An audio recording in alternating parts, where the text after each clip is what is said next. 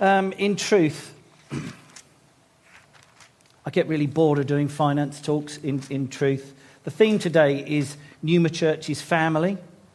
I don't know how many finance talks I've given over the years, and they can often just be really dull, because people just say, oh, I can't afford to tithe, and I say, well, you can't afford not to.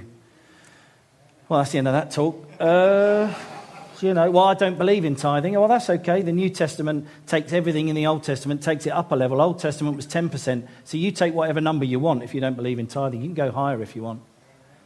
Oh, well, I only give when the Holy Spirit tells me. Well, he's told you to. Oh, there you go. This is the talk over. It's done.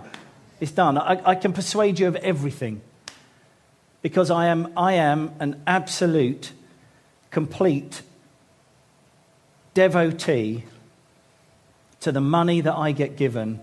I take at least 10% and go, God, I long for you to have this back. Not I have to. Not that. I attach my faith to it. And I say, God, have it. I want you to have it. I know things are a bit tight. Do you know what I honestly would do? I'd sell my car before I stopped tithing. Not because it's a legalistic thing, but because God says, test me in this. If you don't, see if I won't even throw open the windows of heaven and the storehouses, you'll have so much you don't know what to do with it.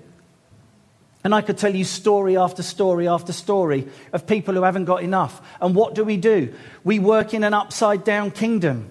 Jesus says, if you need more, give some away. Rob DeLuca said, as a church, you need more money. Give more away. But we don't. We do what the world does. We start hoarding it. We start bringing it in. I'm not going to give as much there. I'm not going to do as much. I'm going to make sure I have enough. And what I've got down here is just a stack of Bible verses. And I'm really waiting for the Holy Spirit to tell me where to start. So let's start here. And if it's wrong, I'll put it down to him. So it says, this is Haggai.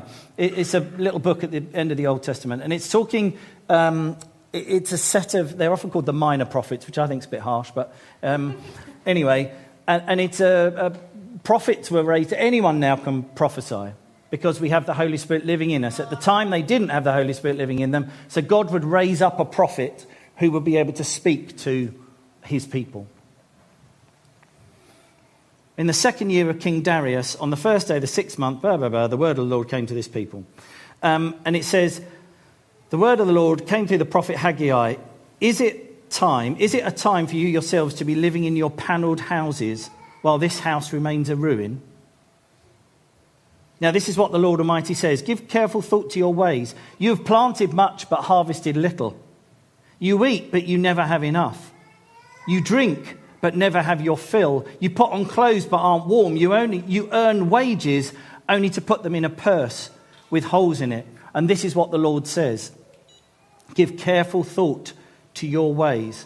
Go up into the mountains, bring down timber and build the house, so that I might take pleasure in it and be honoured. So what's happening here is the people were saying, well, I'm putting a jumper on, but I'm still cold. I'm earning my money, but I still haven't got enough. I'm paying my gas bill, and now it seems they want more. And God says, paraphrase, and I'm moving it into the New Testament, seek first the kingdom of God and his righteousness. All these things will be added to you. You don't need to worry about what you're going to wear. You don't need to worry about this, that, and the other. And we're in a time in this country where people keep talking about a potential recession.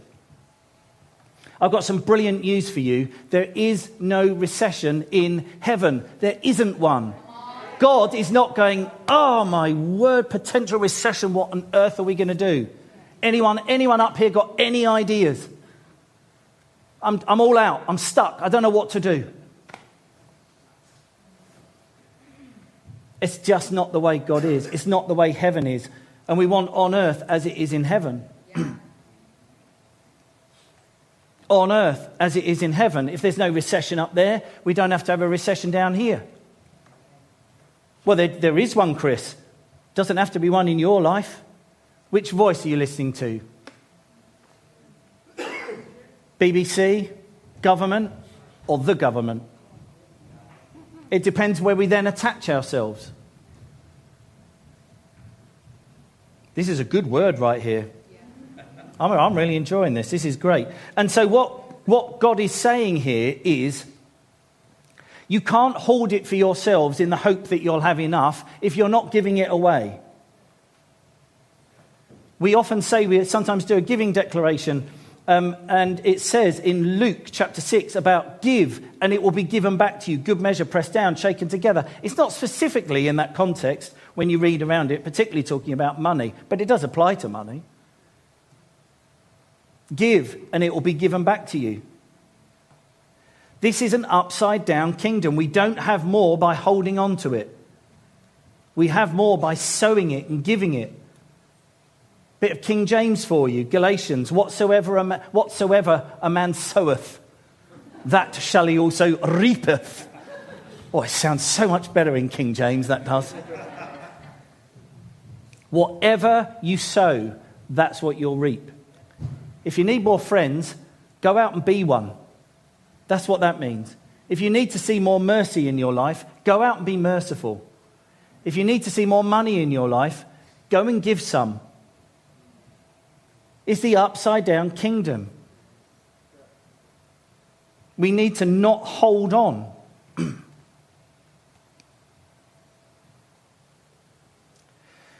Now, we do these declarations, and we were told many moons ago by a prophetic word that when money starts to flow into this place, it might look about like prosperity, but that's okay, do it anyway.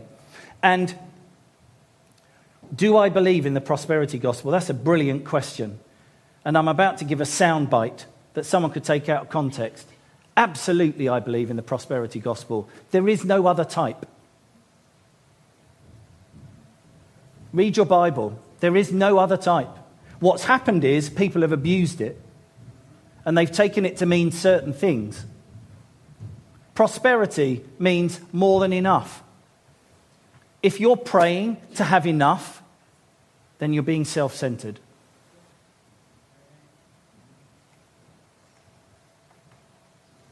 Some of you needed to write that down. If you're praying for enough, you're being self-centered. We've got access to all the resources of heaven. Why are you praying for only enough?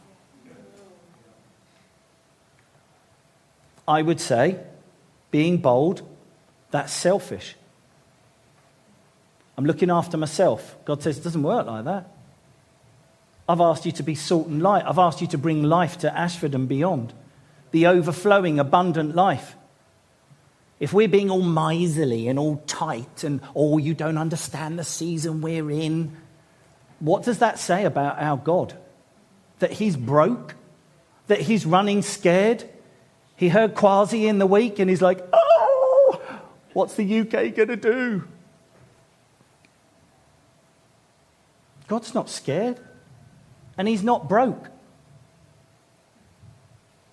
There is a posture of our hearts towards him. And it's not, we don't give in order that it gets given back to us, but God has said, if you give, if you can take it as a tithe if you want. Tithe from the Old Testament, Malachi chapter 3, you can look it up later. He says that people are robbing him. Will a man rob God? And the Israelites come back to him and say, rob you? How can you rob God? And he said, because you're not giving the tithe. Now, some of you might say, tithe's Old Testament. I don't agree in the tithe. Tithe is really simple. You earn 30 grand a year, you give 3 grand. It's really simple. It's a 10%. It's modelled in the garden. So what happened in the garden, right back at the beginning, right back in Genesis, we'll go chapter 2, don't worry about all the creation bit for a minute. In the garden, there were so many trees, so many plants, so many everything that they could need. But there was a tree. And God said, don't eat of that one. Do you know why that tree was there? Because if not, they couldn't choose God. You can't choose God if you haven't got the option to choose something else. And God wants to be chosen. And God wants to be chosen. Don't we? I want to be chosen. I was telling someone earlier in the week, if I were the only man left on earth and Nick came to me and said, well, Austin's choosing it. I said, oh, well, I'll do yourself a favour, jog on. I don't want someone to be with me who isn't choosing me. Do you? I don't. And God doesn't. He wants us to be able to choose him. There has to be the other tree in the garden. Anyway, slight digression. You can have that for free. So, what happened was, God gave them everything in the garden. Imagine if you, and the reason I keep turning around is because I'm picturing this in my head. I'm now going to let you in to what's going on in my head. 10 apples lined up along the stage like this. Oh, glass beads. I'm coming on to those. 10 apples lined up across the stage. God says, I'm giving you these 10 apples. And there's plenty more where that came from. But as you turn the apples round, one of them's got a red dot on it. And God says, that one's mine. I'm going to see what you need to do. I don't need your apple. But I do need your heart. Are you going to choose me? Or are you going to choose to hoard? Are you going to choose me? Or are you going to choose to be self-sufficient? And so he says there's plenty more where that came from, but it's going to be a trust issue. Because giving is essentially of the heart. For God so loved the world that he gave. That's what love does, it gives. So if you're being tight, and I'm not saying you are, I have no idea whether, only you will know whether you're being tight, not being generous, then actually your problem is you have a love deficiency. This is good. Yes, Chris. This is really good. I'm like, this is great. None of this is written down. This is really good. I'm going to watch this back. Take some notes. So giving, this is written down, giving, when accompanied by faith, opens a relational door. Because I'm stopping being self-sufficient and I'm trusting God. And in times like this, when we're seeing what's going on in the world, we're seeing the stuff that Putin is doing. We're seeing stuff with gas pipelines. We're seeing post-Brexit. We're seeing prices go up. We're seeing utilities having to be capped. All the things that are going on, honestly, you can just read the news, and if you didn't feel depressed before it, you certainly will after it. And God says, I am more than enough. Don't you think I know about your gas bill? This hasn't caught me out. I knew this was coming since before time even began. And I'm not caught out by it. Seek first the kingdom of God and his righteousness, and all these things will be added to you. Consider the lilies of the field. They neither sow nor reap, yet your heavenly Father clothes them in glory. And this is a challenge for us. And here's the biggest challenge, and I'm going to speak directly to you. This is my opinion. I've totally backed it up from the word. You can get the ache with me if you want. If I'm about to be short on money, I don't pull back on my giving. I go the other direction. I go the other direction. I give more. I will not become self-sufficient over money. And if you think that I am trying to get you in any way to give me your money, I don't need your money to live. I rely on my giving for my living, not your giving. That's what I rely on. Do I get a salary from here? Sure, I get a salary from here, and I'm really, really grateful for that salary from here. My dependence isn't on the salary from here. My dependence is on him and my relationship with him. Are you living based on your giving? What if prosperity, I heard someone say this last week, what if prosperity got redefined as you were defined, your level of prosperity was measured by your level of generosity? They are some of the richest people in the world, some of the most generous. We've seen some people come through here over the years. Some of the homeless guys particularly. I remember one chap, I won't say his name, but I remember him coming through here, and he came and gave some money.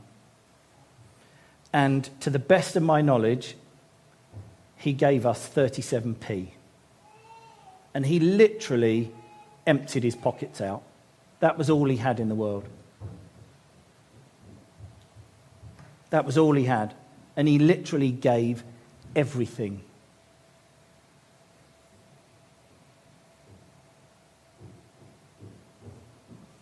That must have absolutely made Father's Day.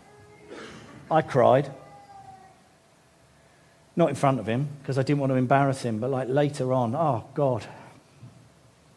He doesn't even know where his next meal's coming from, and he's just given everything he had.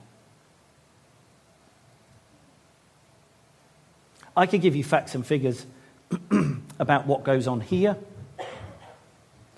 Apparently, we make about somewhere around 750 cups of tea and coffee a week. Our utility bills have gone up here. Of course they have. It costs us about $3,000 a year just to stream and get the message out there. But do you know how many people watch it? Do you know we know some of the stories of people who watch and connect. So we, as a church, we have all these bills. I'm really not going to bore you by telling you all the bills that we have. If you really want to know, speak to Chris Tatton. He's got all the facts and figures at his fingertips. And he will tell you any of them. Right now, that's just not the point. God's saying, we keep having this thing about the river. We keep having this thing about the lazy river, where God says, just hop in. My Holy Spirit will lead you wherever you need to go. That sounds great, Jesus. Can we just not go through my wallet on the way? Can the lazy river just bypass my wallet? It's the last place salvation seems to reach. And do you know why? Because we're just so dependent on looking after ourselves. Can't have my money. Ha ha ha. My money says food. I tell you what, you can have a tenner. No, I'm going to be really generous, okay? I'm going to make it 20. Thank you. Little giving pot that hangs there. And God says, what a great start. I love that. Let me release you from the shackles of being self-sufficient. Even back in Exodus, back in the Old Testament, we see the Ten Commandments. And one of them is not coveting your neighbour's ass. I prefer donkey these days, less confusing. And not coveting your neighbour's donkey, not coveting your neighbour's wife. And God isn't telling people off. God's saying, I'm your provider. You want a donkey? I'll get you a donkey. You want a wife? I'll get you a wife. That's what God says. That's what it means there. You don't need to covet something someone else has. Why do you not need to steal? Why are you stealing? He's your provider. You don't need to steal anything. I know this is uncomfortable, but it's great, isn't it? It's really great. There is definitely, I didn't bring mine with me, but there definitely, I did, it's in my bag. I won't bother. There definitely is a connection between opening our wallet and opening our heart. For where your treasure is, there your heart is also, right? Matthew 6, I think, somewhere around there. Where your treasure is, there your heart is also. There's something about the releasing of finance that says to God, and now I'm trusting you. How much money can you have that's too much? Personally, I'd love to be a millionaire because then I can give it away. Right? But how much money is too much? The amount that you have where you stop trusting in God and start trusting in your bank balance. And for some of us, that's probably only $1,000, in which case we have a love deficit again.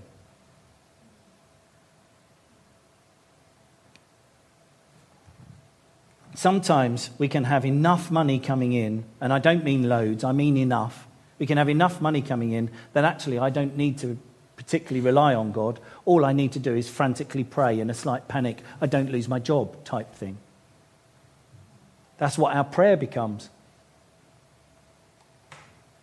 And God says, oh, please don't rely on your salary for me to provide for you. That's one job. I can find you a load of others. Oh, yeah, but God, I mean, have you read? I mean, jobs are just being lost down here. He said, it's all right, I've got loads up here. You don't think I can get you a job? You don't think I can get you provision? I've had people in the past, when I've been virtually no money. I've had people who have turned up with bags of shopping at my door. Years and years and years and years ago, 25 must be years ago, the car that I was in ran out of petrol. I had literally no money other than £1. I didn't even have enough to get the car there. I didn't have enough to get the container to bring back to the car. So do you know what I did? I lobbed it into a field. I said, God, I know this isn't what you mean by sowing and reaping, but there's no one I can even give the money to around here. I'm in the middle of nowhere. And I lobbed it into the field. I get a phone call within 5 minutes from a friend. And they say, you doing okay? I say, well, I'm in a bit of an interesting predicament. Well, I felt to ring you up. Can I give you £10? Yes, you can. Yes, you can. So listen, one thing we've got to finish. One thing I would really love to release people from. Sometimes people, shall I say that? Yeah, no, it's more than one thing, Ruth. It's not it's all controversial because people are just so prickly over money. It's of Jesus' top 50 subjects to teach. Money's number 4. We hardly ever talk about it here, so consider yourself letting off lightly. Kingdom, Father, faith, money. Number 5, Satan. In all the subjects that Jesus taught. So sometimes what happens is you can tithe and still totally miss the mark. If you're tithing or you're looking to give and you're saying, do you give it after tax or do you give it before tax? You've missed the point. You've totally missed the point. God's not saying, well, if you give it before tax, I can't help you. I mean, honestly, you've put yourself outside of my reach. Of course not. I hear people say, well, listen, I give my money to other places. Sure. So do I. That's good. Malachi talks about tithes and offerings. I don't know whether you think that's true. Maybe it was rubbed out by Jesus. There isn't actually evidence that Jesus particularly rubbed it out. He did tell the Pharisees off. Matthew 23, I think it is. If you want to make a note, look it up. I can see you're all frantically scribbling. I know you're all actually got one hand on your wallet. He's not going to get to it. And in there, Jesus corrects the Pharisees. He says, you give 1/10 of your cumin and your dill and your mint, but you actually forget the greater things like mercy. And he corrects them for not being merciful. He doesn't correct them for tithing, but it doesn't matter. If you feel tithing is Old Testament, that's absolutely good. In that case, if you go to Corinthians and have a look in there, it talks a lot. 2 Corinthians 9, if you want to make some notes, 1 Corinthians 16, we haven't got time to go there, about giving what you feel you should in proportion to what you get. So this is my rule of thumb for tithing. I am not telling you what to do. This is my rule of thumb. Nick and I challenge ourselves each year to try and increase from 10%. I would like to get to the stage where I'm effectively reverse tithing. I'd love to be able to do 90% and then I'd just keep 10%. That's where I'd love to get to. It's like an ambition. We set it honestly as a little bit of a fun challenge. Can we squeak it up another 50 quid? Can we squeak it up another little bit more and just see where we get to? Because God says, test me in this. He says that in Malachi. Test me in this and see if I will not. Do I have those moments where I think, wow, that is quite a lump of money. Imagine what I could do with that. Yeah. I do. Do you know what? I don't have to give it at all if I don't want to. No one's making me. I want to. Why would I not want to? Why would I not want to be giving?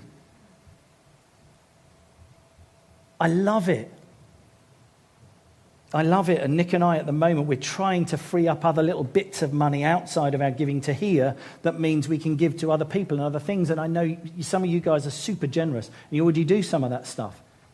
We're trying to do it more and more. But there's do I give it here? Do I give it somewhere else? Here's a story. There's a guy lives in a street. And the wife is, as it happens in this case of this story, she's a housewife, a high calling if ever there were one. And the man goes out and he, as it happens, he's the breadwinner in this household situation. He's got a reasonable job. He earns 45 a year, above average salary, does okay. You go into their house and it's freezing because they can't afford to put the heating on.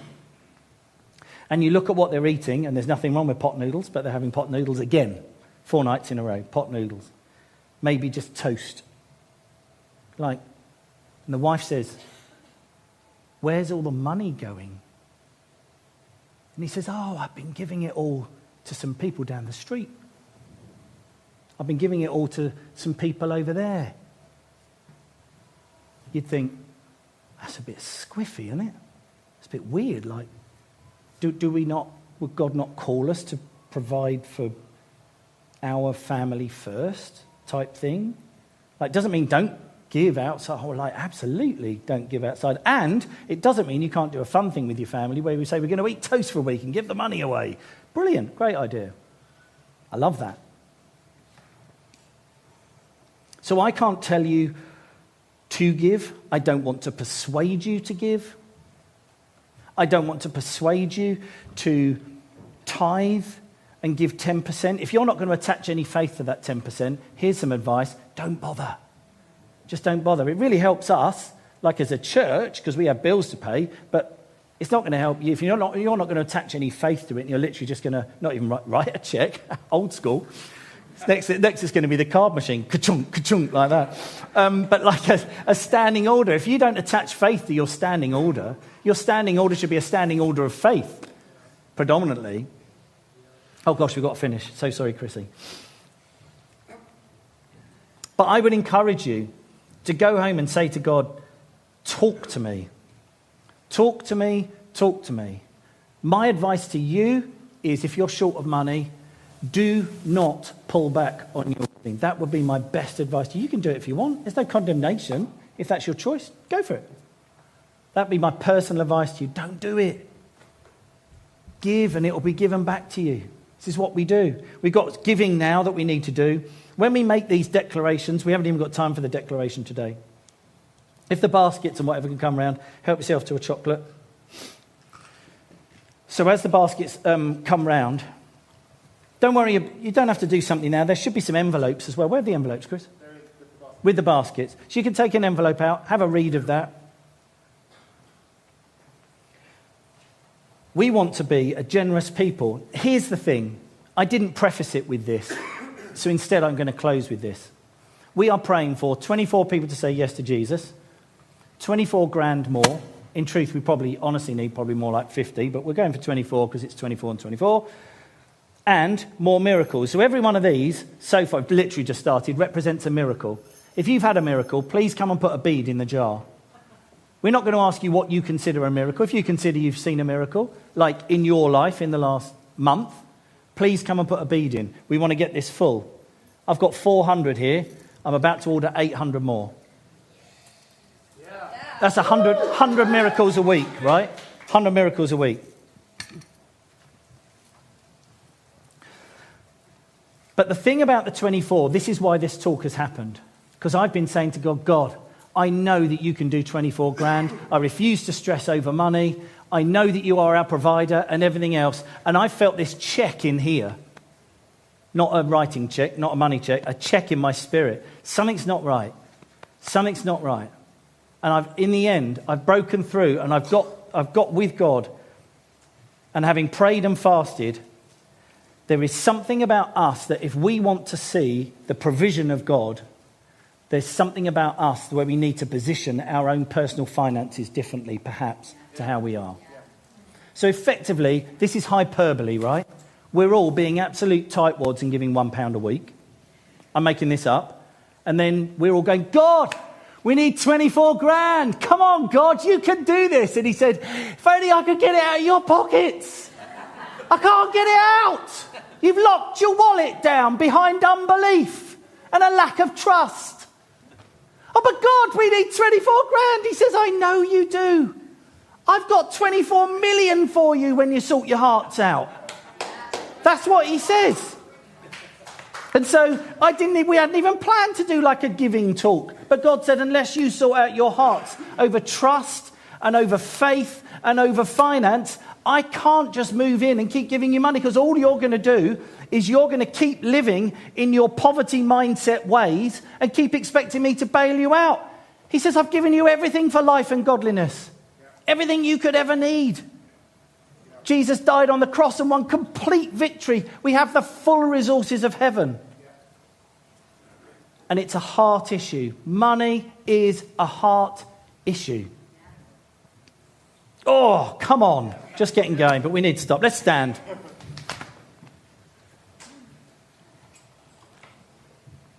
God, thank you for talking to me about finance as I've spoken. Thank you for talking to us all, God. I pray that absolutely nobody in here or online feels obliged to give and feels duty-bound to give because of anything in any way I've said. I pray that people give because they feel a nudge from you, and they give and they attach their full force of faith to their giving. That God, as you are so bountiful and abundant with us, you give us so much, and we are sorry when we're tightwads. Help us to identify, God, when you're providing seed for the sower or bread for the eater. That's in brackets. Sometimes we just need that wisdom, God. I thank you that sometimes, Jesus, when you talk to us, you make our life pretty uncomfortable. We welcome that. Challenge our hearts. Help us to release faith, to release finance, to release trust. Thank you, God. Amen. Amen.